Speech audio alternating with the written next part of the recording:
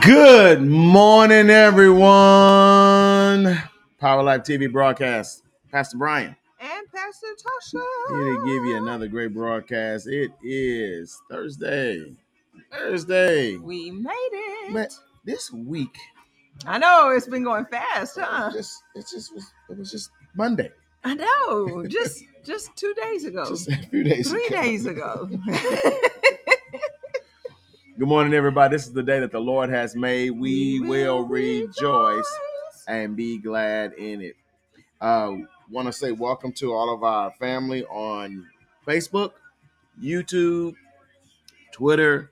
Also, yesterday we were pleasantly surprised. I guess not surprised, but we started hearing ourselves on Spotify. Yeah, we have a podcast out there. Yeah. We have a radio channel out there. Yeah, so subscribe to our podcast. It's called Power Life TV Morning Show, Power Life TV channel, or I don't know what it's called, but you'll find it if you type in Power Life TV under Spotify. You'll see us or hear us. It was pretty good yesterday. Really? Yeah, it was really good. I was blessed by it. Yeah. So, you have some pretty good content here. You have some life-changing information. I think we feed off of each other. You think so? Yeah, we do. Well, I think we both feed off of the word. That's what gives it substance. That's true. Last night was Rhema Cafe. Yeah. What'd you think about that? You taught a good message last night, talking about getting under the mighty hand of God, and how, it'll cause you to have true success. And I think everybody wants to be successful. Right now we're talking about marriage and family. And, nobody wants to fail at marriage. Right. Nobody gets married on their wedding day thinking,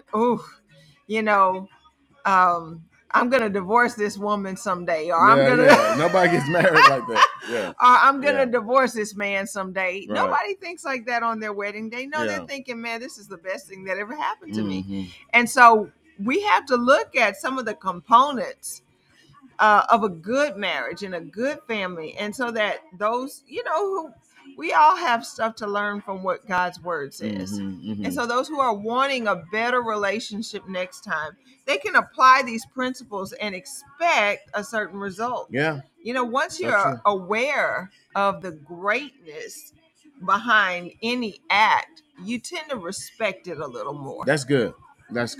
Well, I want to jump into some things today. Yesterday, we were talking about how our relationship with God and the proper order that we have, or the proper order that He's established, can coincide with our relationship with others. And so I want to just kind of jump into the three things that we talked about, we left off on how to establish and maintain a proper balance or right priorities in your marriage. First of all, and I know I'm kind of jumping around a little bit, but first of all, we have to realize that the priority structure changes when you get married. That is the truth. You and I had to learn a few things. Yes, we did. We had to learn a few things. Our parents were more important than each other. Our siblings. Our jobs were more important. Our friends and our siblings were more important than each other when we first got married. Nobody taught us how to be married. Yeah. Which is interesting because you think, well, you've been around your parents your whole life. Shouldn't you know? No. Yeah. Well, and we always read the scripture, Genesis 2:24. It says, therefore, a man shall leave his father and mother and be joined to his wife, and they shall become one flesh. And they both were naked, the man and his wife, and were not ashamed. And I believe that the shame was not present there because they knew the proper order. They were operating in God's proper order. And you might say, well, what does that mean? They were operating in God's proper order. There were no secrets. Yeah. they had nothing to hide. They were not hiding things from each other. Yeah, that's true. And, that's the reason they could be naked in front of each other. There's a reason why. Yeah. I don't care if you grab my phone. There's a reason why, because there's nothing indecent or improper going on my phone. And there's a reason why you don't care if I grab your phone. I could grab your phone at any time. I could go through your phone. I never do. I'm just not motivated to. Right. But we have a atmosphere of transparency. You could walk in on any conversation. You can be in the room at any time, and there's nothing, nothing indecent. Right. And so that's why they had an atmosphere of nakedness, because they were not closing off areas from their spouse. They didn't have that's good areas of their life that they wouldn't share with each other. Yeah. Yeah. That's good. And I want to jump back into what we were saying about how when we communicate relationship importance and honor by, number one, devoting time. So you have to devote time to each other. Last night we said that it takes work. It takes work. You can't just say you're going to be in any kind of relationship and not devote any time. Not devote any time. And the second thing we talked about was we need to learn how to sacrificially meet our spouse's needs. Long ago, when we first started these broadcasts, we used to say that you cannot get married and be selfish at the same time. That's true. You cannot enter into a relationship and say, what have you done for me lately? Right. We have to enter into the relationship seeing how we can be a blessing to our spouse. And then number 3, and I think we kind of left off right here, it is defending the relationship against outside demands and competition. And we left off talking about setting up healthy boundaries. Yeah.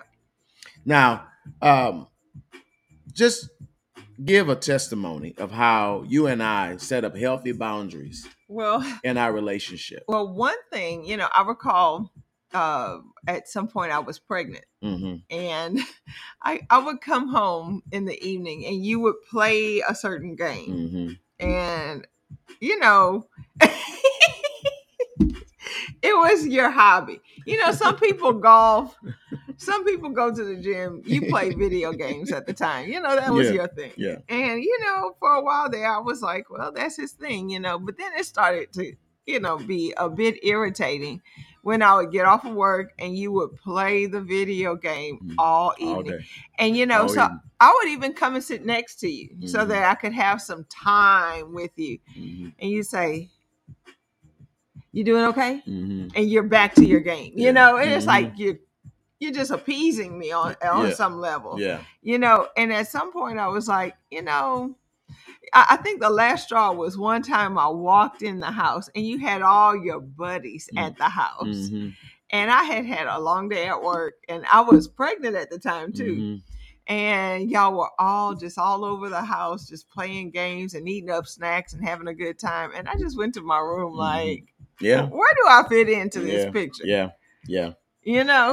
And the boundary that was set up, and people tend to say things like ultimatums and different things like this. I don't think it was an ultimatum, but I really think that it was like saying either we're gonna spend time together.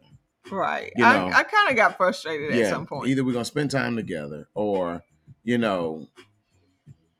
I just pretty much said it's either me or the video game. Yeah, and that was it. And I had a real decision to make then. And we talk about priorities and we talk about different things, but when it comes to your flesh and what you want to do, are you willing to sacrifice? Right. Go back to number 2. Are you willing to sacrifice and meet the spouse's need? I had a decision to make. I said either I could take this time and just do what I want to do, or I could work on it because I plan on being married forever. Right. I think too, though, you, even though you enjoy playing the game, I think you could see that. I mean, without me saying anything, I think you could see that this is not going to end well if I keep doing this.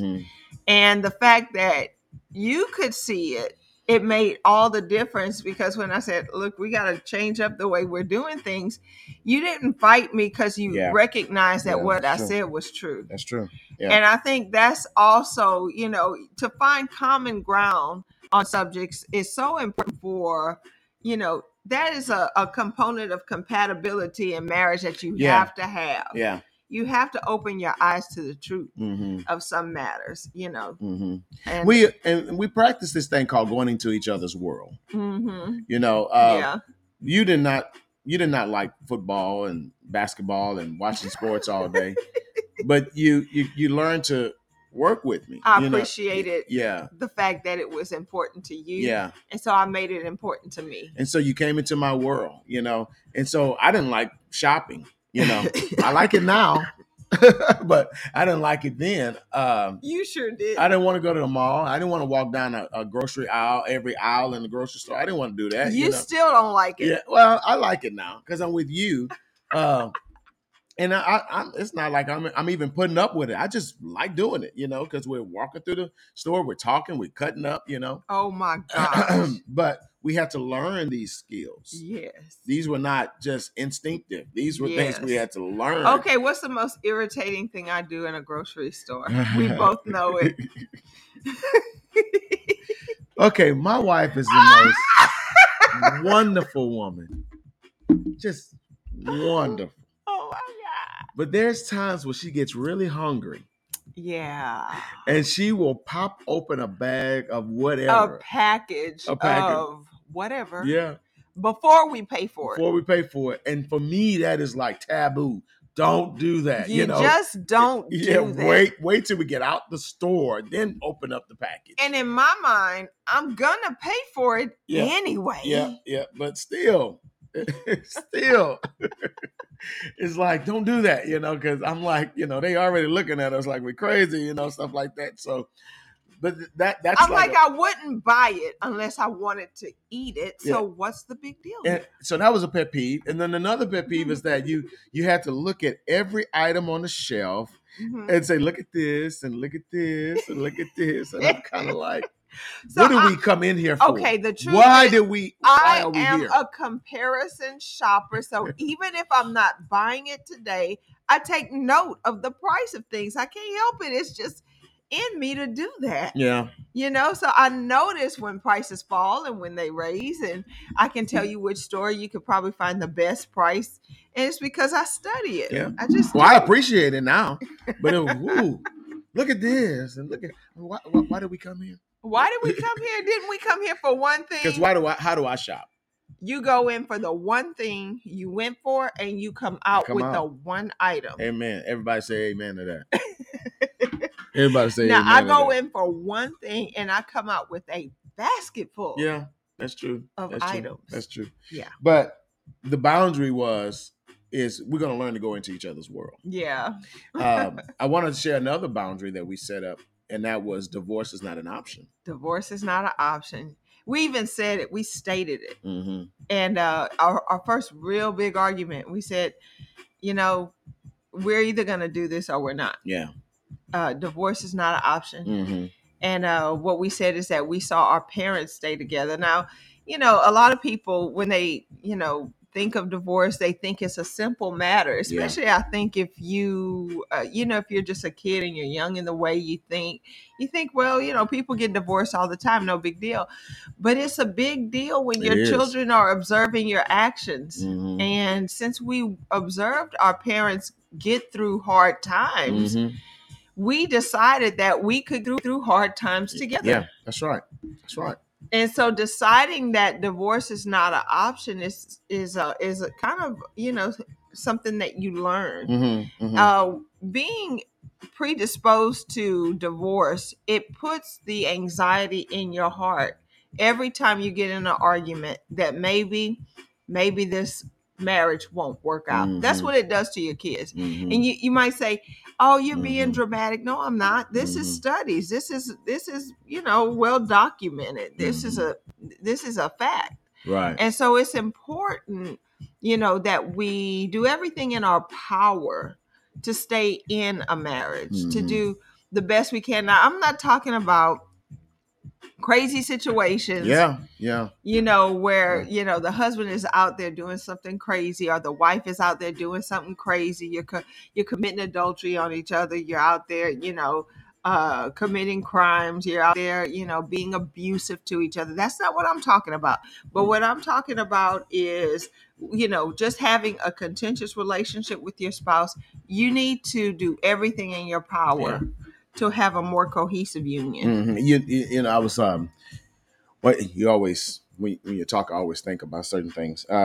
But this thing about the grass is greener on the other side. And falling in and out of love with each other. That's called a spirit of dissatisfaction. Yeah, a spirit of dissatisfaction. I'm happy with you today, but tomorrow I see somebody else doing it better. Yeah, maybe that's what it is. Maybe I just meditated on something, and somehow or another you're not good enough today. And when you get married, everybody has these thoughts. Everybody, the best of us have these thoughts. Did I marry the right one? Did I make a mistake? We have this thing called buyer's remorse. Buyer's remorse. Yeah, and thinking that there might be a better model out there somewhere. Yeah, and when you meditate on those things, when you allow those things to infiltrate your mind, it is because the boundary hasn't been set up. You haven't defended your relationship against outside demands and competition. Right. Now you say, "Well, don't we all think these things?" Yeah, you're going to think it, but you don't let it marinate there. Right. You don't let it stay there. That boundary is designed, just like a fence, is designed to keep the bad out, and keep the good in.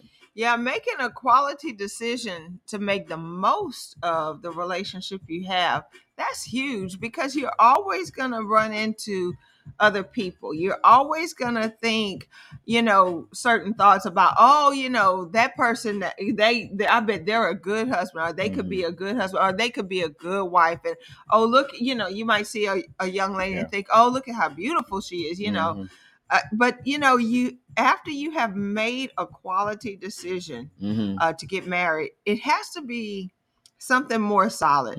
You have to decide, this is going to be that one person who I share my life with, who I share my soul with. This is going to be my soulmate. I'm going to put everything into making this relationship work, and I'm not going to be out shopping. For the better model. Yeah.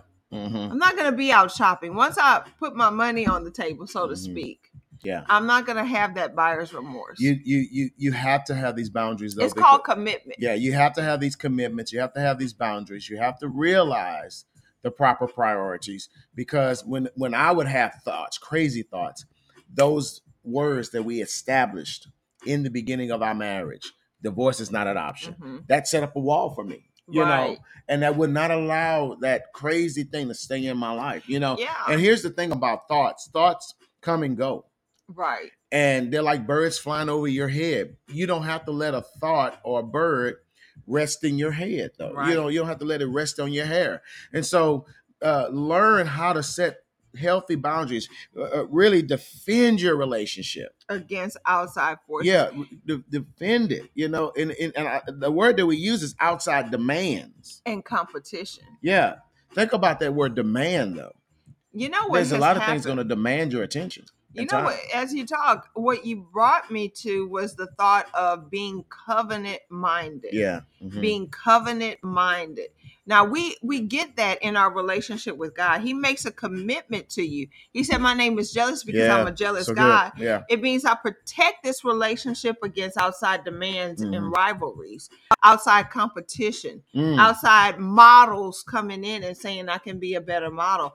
Because that's what Satan promises, but he never delivers on his promise. He says the grass really is greener on the other side, but then you get to the other side and it's not all that it was cracked up to be. And so what we find is that we have a society where we are taught to not be covenant minded. Now, in Jesus's day, the word reigned. The word ruled. There was no written word. There was only verbal commitments. And so the verbal word carried a lot of weight. And when you made a covenant, when you made a promise, even with words, it was till death. Covenants are till death. That's why when we get married, the marriage covenant means till death do us part. And so our words in the beginning, of course, that is the creative force that God used to create the world, was his words. And so we got to a place where we had what was called the logos word, which is the written word. And when we got to the written word, we realized they would write it on tablets of clay. The first words were cuneiform writings in the Babylonian periods.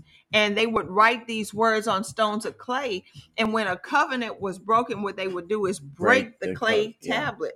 It was a sign that the covenant was broken. Well, you know that true covenants are not broken through the breaking of tablets of clay. Most covenants ended in bloodshed. Yeah, that's right. Somebody had to die. That's right. And so what we have done over the course of time is taken the weight out of our words. Our promises are shaky. But God says that I keep my promises. I keep my commitments. So good. Yeah. When I commit to you, when I make a covenant promise to you, I uphold my end. And so God really wants us to shift our thinking into thinking more like him, to be more covenant minded, to be more committed. I want to jump into, along those lines of covenant, the next portion of our notes here, and it talks about love. And Jesus said over in John 14 and 15, write this down in your notes, or if you are taking notes, but write it or turn to it in your Bible. It says, if you love me, keep my commandments. Yeah. That means hold my word in your heart. Yeah. Keep hold of it like it's a dear prize, Yeah. And when I hear these words, if you love me, keep my commandments, make my word first place in your life. Do what I tell you to do. Now, just as in marriage, we cannot claim to love God with lip service or good intentions, but rather our behavior toward God are a result of true respect to God as the author of our lives. Yeah, you know what that's saying, right? Because everybody, you can feel it when you're in a relationship and somebody doesn't think that you're important. If you're in a relationship with someone who doesn't think you're important, you feel it. If you're in a marriage with somebody who doesn't think you're important, you feel it. If you're in a friendship with somebody who doesn't think you're important, you feel it. And what God is saying in his word is, if I'm important to you, show it in real terms. You have to be true. You have to be truthful in your actions. Your actions have to communicate your heart. Because guess what? As man sees the outward appearance of things, God says, I see all the way through every layer, right down to the heart. I know your intentions. Yeah, and the thing about love, love is songs written about love. What's love got to do with it? We misuse that word. We misuse the word love. Yeah. And so when we say things like, well, I love you, what are we really saying? Are we saying I lust you, which is a form of the Greek verb, the Greek word is called eros. Yeah. Or I humanly love you like a friend, which is phileo. Right. Or I storge you. Or do I storge you, which is like family love. Yeah, you're my kinfolk. You're like my sister. You're my sin. Yeah. You're my sin. Yeah. My sister or my brother. So And like a lot of people deal with that. Like when they're in a relationship. Well, do you love me? Yeah. Well, I love you like a brother. It's like that's like nails on a chalkboard. Yeah. Right there, if somebody says I love you like a friend, that's a nail in the coffin. Just walk away. Yeah, I love walk you. Away. I love you like a brother. They don't see you. But the way you think they do. But the love that we talk about, the love that Jesus talks about, he says, if you agape me, if you love me unconditionally, if you love me without strings attached, then show it in real terms. Right. Do what I say. Don't just tell me you love me. If I just came to you and said, baby, I love you, let's get married. But I'm not doing anything to show you that I love you. Right.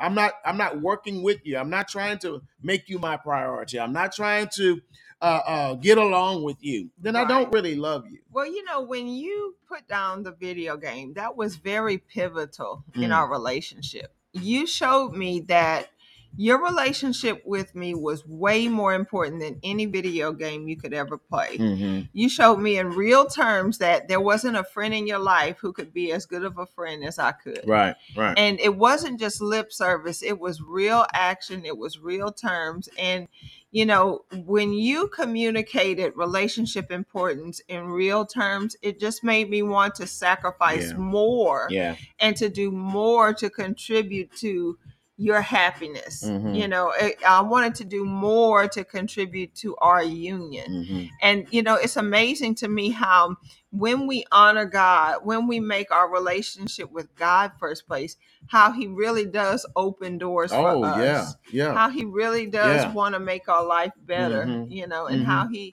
in real terms, shows us that we're important to him. When we look at just the life of Jesus, look at the death of Jesus, that's God's love in action. That's the truth. He's saying to us, I love you so much that I send my only begotten son. We don't think about it like that, but I laid my own son on the sacrificial altar. Because I proved to you my love in real terms. That's good. The Bible also talks about how if he sent us his only begotten son, will he not much more give us all things that we desire? If we can see him on the cross, if we can see his love on the cross, now we can know that why are we sweating the light bill? Why are we sweating the, and that just ministers to me right now because, you get caught up in all of the affairs of life and, what are we going to do with this and how are we going to fix that? And, ministry this and ministry that. But the Lord says, remember, I proven to you my love. Right.